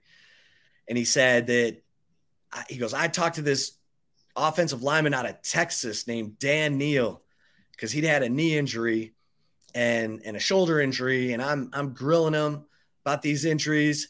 And then finally he just says, look, man, I can play football. So I don't know what you're talking about, but I can play football, and I can play football at a winning level. And I remember calling Dan and going, do you remember this? Like, you just cutting off Parcells, telling him, you know, enough. He goes, dude, they keep you up all night waiting for your medical. They want to see how you are stressed out. He goes, that combine is all about the mental. And you know, for the NFL, maybe it's about the medical and making sure the guys they like are good and sound from a health standpoint. But Dan said they're just trying to string you out with keeping you up all night, waiting for the medical, then all the interviews. He goes, like, after a while, you're just like, dude, watch my film. I can play football. Yeah. And I love that Bill Parcells remembered Dan for that, because Dan's a dog, man. And he was tough. Oh man. He had to go up against Sam Adams every day in high school. And then he had to go up against Sam Adams at A&M. He's like, I couldn't get away from Sam Adams. He said that guy helped me to become the offensive lineman I became. And that's what you're hoping is going on at Texas. Like, you hear that the defensive line's just clogging up all these lanes for the running backs that they don't have. They're supposed to be going through the B gap. The B gap's gone because there's T'Vondre Sweat, and they're having to reroute like air traffic controllers, in a nanosecond. And that's what you're hoping. You're hoping that these offensive linemen that the dog kicks in and that they take the next step as a group for a new group of running backs. But Bill Parcells, man, he's a classic. Yeah, man. Classic. Love that guy. Love his little documentary with Bill Belichick, man. That's a classic too. Yeah. Both of those guys and the winning mentality they have and the relationship they have. That's some good TV right there. But yeah, as far as the defensive line dominating the offensive line, it's at the end of the day, you can't win games. You can't score. And if this defensive line is as good as advertised, then hey, a lot of these offenses in the Big 12, they're going to struggle moving the ball. They're going to struggle trying to run the ball because you got T'Vondre Sweat and Byron Murphy and hopefully Alfred Collins clogging things up and just making things life hell for these opposing running backs, because these guys, they saw what Morrow and Keondre Coburn, they saw them get paid. They saw those guys get drafted, and they probably feel like, man, we're right there with those guys. We're just as good, if not better. We just got to get our opportunity. And when you hear Byron Murphy and T Sweat talk, like, I love both of their, attitudes. Like, they have the right attitude, especially T Sweat. He talk about playing 2K and stuff like that. And big reason why he came to Texas because of KD. That's my type of guy right there. Like, he gets it. Because at the end of the day, sometimes you have to excel. I know some people don't want to hear this, but sometimes you have to excel from football in order to be the best you can be. Like Dennis Rodman used to go to Vegas all the time for a reason. You know what I'm saying? So, like, not everybody is just eat, sleep, and crap football, even though that's what I know a lot of Texas fans want to hear. Some guys need that time to do other things so they can give their all on the football field. And I think T Sweat's one of those guys. I'm not saying that he's not locked in. That dude is locked in. You could tell. But, yeah, now those guys being the main dudes with Morrow and Keondre Coburn now gone, I think they are definitely relishing in taking that responsibility of being the top dogs on that interior D line, especially since we know those edge guys, there's still a little bit of question mark with them. Yeah. All right, you got a Zay's take for me? Yeah, let's get it, man. Little Zay's take. A couple of things going down today. So Will Levis, the Kentucky quarterback that slipped in this year's 2023 draft, they thought he might go over C.J. Stroud. You talked about how C.J. Stroud picked apart Georgia in the college football playoff, which is a big reason why he went number 2. And Anthony Richardson, who looked okay last night against the Eagles. He had his moments in that preseason game. Both of those guys are named the starter. But Will Levis, he's third string right now. He's QB3 over Malik Willis, guy coming out of Lincoln, and Ryan Tannehill, the wide receiver turned quarterback and former Aggie. So Will Levis, I don't know about what he's doing on the field, but Chip, off the field, this dude is making some moves. He has signed a lifetime deal with Hellman's Mayonnaise because of his infamous bit where he put his mayonnaise in his freaking coffee and drank that thing. Two things that I can't stand. I'm not a coffee guy. I'm not a mayonnaise guy. Two negatives do not make a positive in this situation. I'm with you. Will Levis, you have lost your mind, but you losing your mind, even though you're a third string quarterback, you've made some coin. So I can't knock that, brother. I can't knock that. Do you make your paper and enjoy it? That is hilarious. I mean, who'd have thunk when that dude took a dollop of Hellman's mayonnaise and dropped it in his coffee that it would lead to a lifetime supply of Hellman's mayonnaise, hopefully a little cash on the side. That is, hey man, sometimes when you're Hellman's mayonnaise, you need an event like that to snap people back to consciousness about Hellman's mayonnaise. And they got it. And true. Yeah. Well, if you don't remember, his girlfriend, who she's a looker, Will has done very well for himself. We got a lot of looks at her while he was sliding down the draft. Exactly. That woman has some type of endorsement deal with Burger King, which I don't know how that's going to work. I haven't seen any commercials or promotion towards it yet, but Burger King, beautiful woman. I guess maybe they might do a Carl's Jr.'s thing. You remember Carl Jr.'s commercial? Oh, yeah. Carmen Electra, and she's like eating the burger while she's washing the car. Just things that don't make sense, but I get it. I probably had Carl Jr.'s a lot during that era. Like, maybe they might do something like that. But, yeah, Will Levis and his girlfriend, they're making things happen. Yeah. Oh, my gosh. That is that's hilarious, man. His I don't know what his football is. I really don't. I know Kentucky had a bad offensive line last year, so he's running for his life a lot. But look, he fell for a reason. Now, I don't know. There's something about him that makes me think he's going to be a good backup in the NFL if he can hang on, But he's got all the measurables, big, strong. But hey, at least he's got Hellman's mayonnaise, because he clearly loves mayonnaise. Yeah, obviously to a fault. Coffee. Yeah, that just still doesn't make sense. And I'm sure a lot of people have tried that. I will never try that. I don't care how much you're willing to pay me. It'll be tough for me to mix some mayonnaise with coffee. And Will Levis has done it on the way to a big time endorsement deal. But yeah, I don't know how his pro career is going to be either. I mean, you would think, even though he wasn't a first round pick, with where the Titans drafted him, he wouldn't be QB3. I know, they drafted Willis in the third round last year, and he was just terrible last season. But they didn't give him a chance. They didn't give him a chance at all. We know Tannehill, he's probably ran the course of his career there in Tennessee, but they're keeping them around. And a couple of years ago, they were first in the AFC. Like, they won the whole thing, and then Joe Burrow and the Bengals walked up into Nashville and absolutely spanked them, and Ryan Tannehill hasn't been the same ever since. So Mike Vrabel, their head coach, I think he's solid. They always play the Kansas City Chiefs very well.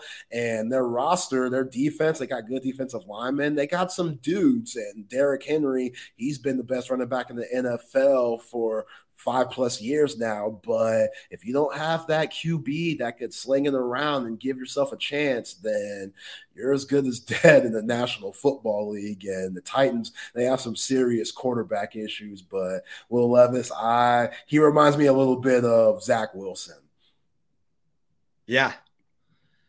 He kind of, he had 24 touchdown passes as a junior in 21 and completed 66% of his passes. And obviously there was a lot of hype and anticipation. Kentucky was looking to have a really special year in 2022. It didn't happen. And Levis threw 19 touchdowns and 10 interceptions, completed 65% of his passes, which, if you're going to be an NFL quarterback, you need to be around 70 coming out of college. And, Baker Mayfield, who just got named the starter in Tampa, he completed 71% of his passes at OU. And that helped him get drafted number 1 overall. And even though he's been, bouncing around, and this is going to be interesting, Zay, speaking of Baker Mayfield, who played his ball at Lake Travis, and all he did was win at Lake Travis. But he didn't get recruited. His dad said, or someone said, TCU said they were going to offer, and then they didn't. And, this is a guy who puts a chip on his shoulder, and now he's replacing Tom Brady with the Bucs, who made it into the playoffs last year with a losing record. This is a big time opportunity for Baker Mayfield because he's still got Mike Evans. He's still got Chris Godfrey. Yeah, he's still got some guys, Chris Godwin has been good. He's had I was missing what else, but yeah, he tore his ACL a year ago, and that was a setback. Mike Evans, man, I didn't think he would be this good coming out of College Station. Like it's Jerry Rice. He has 11 straight years of going over 1,000 yards, which it's kind of watered down now since there's an extra game played in the NFL with Week 18 that Jerry Rice didn't have the luxury of playing during his era. But Mike Evans has 9, and that's 9 straight seasons of going over 1,000 yards. This might be it where he does it. And Baker Mayfield with the chip on his shoulder and stuff coming out of Lake Travis and going to tag, being just no scholarship, being a walk-on, and then what Lincoln Riley did with him, that's absolutely incredible. But you just don't see former number 1 picks play on 4 different teams in 2 years. He went from the Browns to Carolina to Los Angeles, now with Tampa Bay in a 2-year span. That's uncanny for a number 1 pick. Like, usually they believe in you a little bit more than that. But Baker Mayfield kind of has that Tim Tebow effect to where it's hard for him to be a backup just because when you're that big of a guy and always have the magnifying glass hovered over you throughout your college and pro career, being a former number 1 pick and stuff, like it's tough to bring all that with you as a backup because every time whatever quarterback that you have does bad, the media is going to be saying, well, what about that guy, the backup that you brought in? It's tough to just be that. And Kyle Trask, he was drafted in the 2nd round by Tampa Bay too. So with him coming out of Florida, being a big, strong 6'5" guy that has a very good, very strong arm. I'm not saying his accuracy is all there, but the arm's very strong. Like that leash for Baker is going to be very short.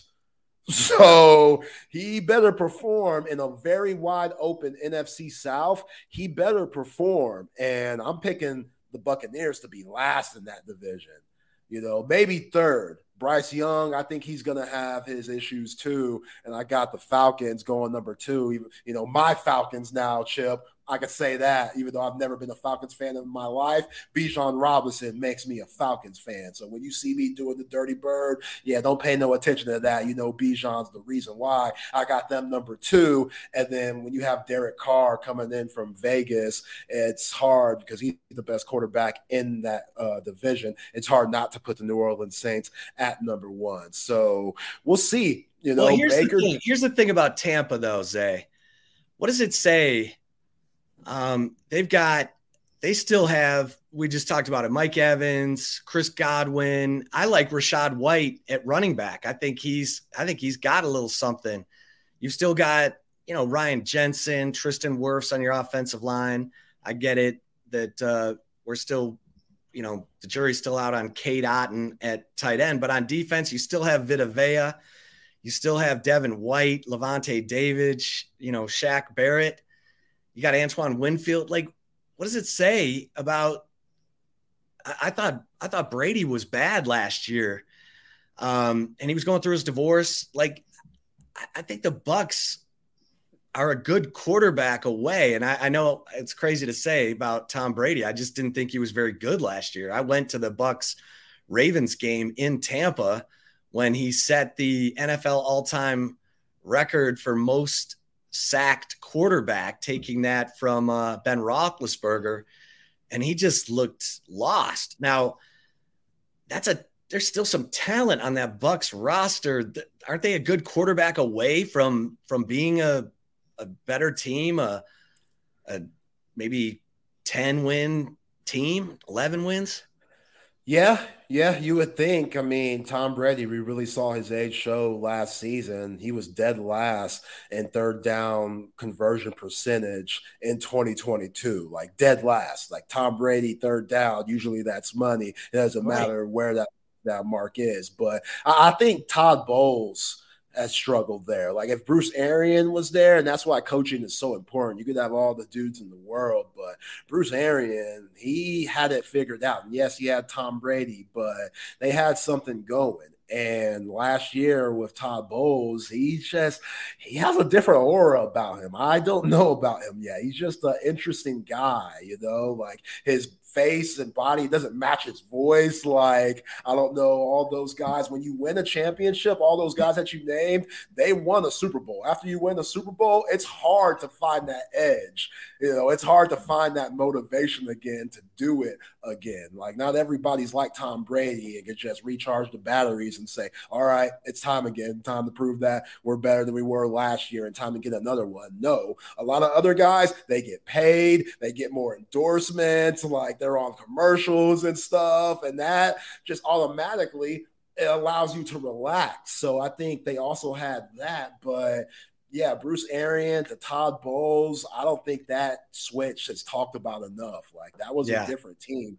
And yeah, they still have a lot of very talented guys on that roster, but if your quarterback and your head coach, they aren't on the same page, it doesn't matter how much talent is around, because this is the NFL. Like, you could get got very easily, and their head coach still being a question mark, and now Baker Mayfield and the Kyle Trask situation, that's a question mark. They could easily, even though they might look like 10 wins on paper, overall, they could easily win 5.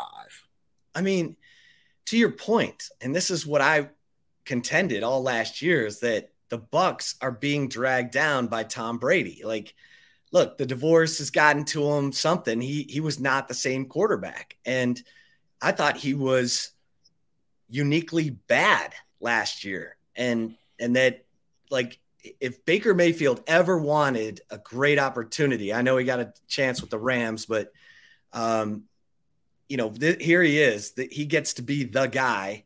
They're not waiting for Matt Stafford to come back and take his place.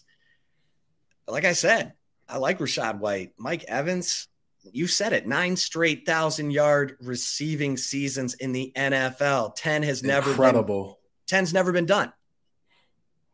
Jerry Rice did it 11. Oh, Jerry. Okay, Jerry Rice. One guy. Yeah. One guy. Yeah. Like, they got dudes. And so I'm like, Baker, here is your chance, man. You want to rewrite your script. You want to rewrite your narrative. You want to change how people talk about you as a bust, as a first overall pick bust who bounced from team to team. Here you go, man. You got weapons. You got dudes. You play. You make this team yours. You help Todd Bowles by coaching that offense, leading them, not coaching them, but leading them. Man, Baker Mayfield, I look at the Bucs as a team that could surprise. But you're right. They're on a seesaw, because there were games last year where I think the defense got pissed that the offense was so bad that the defense was like pointing fingers at each other. And you had Devin White and Levante David getting questioned for the first times in their careers. And yeah, that's on Todd Bowles. Todd Bowles has got to make sure the culture in that locker room is locked in and on point and pointing together in the same direction. And so I'm fascinated by the Bucs, because they should be a team with decent quarterback play who should win 10 games. The Falcons, I know we don't get much from preseason, and Bijan didn't even play last night against the Steelers. Steelers just mauled the Falcons, who didn't play many of their starters. But if the Falcons defense can get it together, then I think it's a race between the Falcons and the Bucs. Now, New Orleans in that division, you got Michael Thomas. There's been a Michael Thomas sighting, Zay. We'll see. Michael Thomas, who's been rotting on my fantasy football bench, costing me any chance of getting into a championship run, because he's been like one of my go-to guys, but nothing the last 2 years. It's like, oh man, Can we get Michael Thomas going, please? Yeah, and they're unique too. I mean, Alvin Kamara, when he's on, he's one of the most, versatile running backs in the league. Talk about a guy that could catch the ball in the backfield. And he had Kendre Miller now, the kid from TCU, who I think is going to be a star. Yeah, solid pick. Very solid pick. So, again, Alvin Kamara and all that crap that he had, you mentioned Tom Brady and all the stuff that he was dealing with off the field. Tom Brady might be one of the most mentally tough players in the history of the game. So Alvin Kamara, the stuff that he was dealing with off the field, some guys don't recover from that. And you could see it in his play a little bit. But yeah, last year with just Jameis Winston and Taysom Hill and Sam Darnold, that wasn't good enough. And Derek Carr, he's proven in this league that he could be a Pro Bowl worthy quarterback. And yeah, Michael Thomas, will he ever be available? Will he ever be able to get over those ankle injuries and stuff? We haven't seen him on the field in a few years, but that last season that he was able to play the full season, he put up monumental record-like season with yards and touchdowns and stuff. And him and Drew Brees had crazy chemistry that I don't know if he'll be able to find with Derek Carr, but he's definitely going to make Derek Carr's life a lot easier if he's healthy. Chris Olave, man, besides Garrett Wilson, last year, his former teammate was the best rookie wide receiver in the NFL. And that dude, he's only going to get better and better. We know the upside that he has coming out of Columbus. So, yeah, I think it's theirs to lose. I think you have to jump on them early. I think Derek Carr is going to have just obvious struggles just being his first year there and trying to figure everybody out. But once they figure it out, with those guys that I named around him, if those guys are all healthy and locked in, they could be a scary team. And they got a couple of guys still on defense that are solid. So, yeah, I think it's New Orleans to lose. But don't sleep on those other three teams. Bryce Young, he'll have his troubles. I think he'll definitely have his struggles. It's just he's so small, and that's what I'm worried about. Like, yeah, we know he gets compared to Drew Brees and Russell Wilson and stuff, but we saw this past year, like, he got knocked out pretty hard and missed a couple of games where you saw Jalen Milroe and those guys come in. So I know the SEC might be the closest thing to the NFL, but those guys in the NFL still hit a little bit harder, a bit harder. And that one hit to Bryce Young, every time he gets hit, I'm definitely going to scream up a little bit because that dude, man, they say he 200 pounds. Like, that's what was a big upside in the combine for him and stuff like that. That dude, a $148, it looks like. That's a scrawny, small dude, man. Yeah, but, oh, man, I hope he stays healthy. That dude is so smooth. He's so smooth. He makes the game look easy. And it's not going to be easy in the NFL. There's no doubt about it. All right, Zay, we got games tomorrow, man. We got as we wind it down here on a free-for-all football Friday. And by the way, next week, we're going to start having some regular guests in. We'll have Hank South of Horns 24/7 every Monday to kind of get us up to speed on recruiting. Hank also covered Alabama, so we'll be talking football with him. On Tuesdays, Chris Hummer, National College Football writer for 24/7 Sports. On Wednesdays, John Brown from Cane Protein. And, of course, his sons, Amon-Ra St. Brown, Equanimeous St. Brown. On Thursdays, Lance Taylor, SEC Insider from thenextroundlive.com. And then on Fridays, we'll have Goose Goslin, longtime Cowboys NFL writer. We'll also have John McClain from, longtime columnist with the Houston Chronicle, talking Texans. So we're just getting started here on Chip and Zay, kids. Very exciting. Football season never ends, of course. And Zay, we've got a couple interesting games tomorrow. You got Navy, Notre Dame. So this is the long-time rivalry.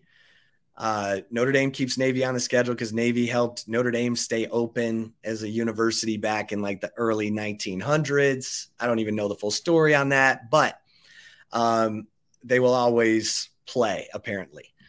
And it's kind of been the one game on the schedule that Notre Dame can count on for a win. But I'm fascinated to see Notre Dame because I like Marcus Freeman. It was obviously interesting for Tommy Rees to leave there to go to Alabama.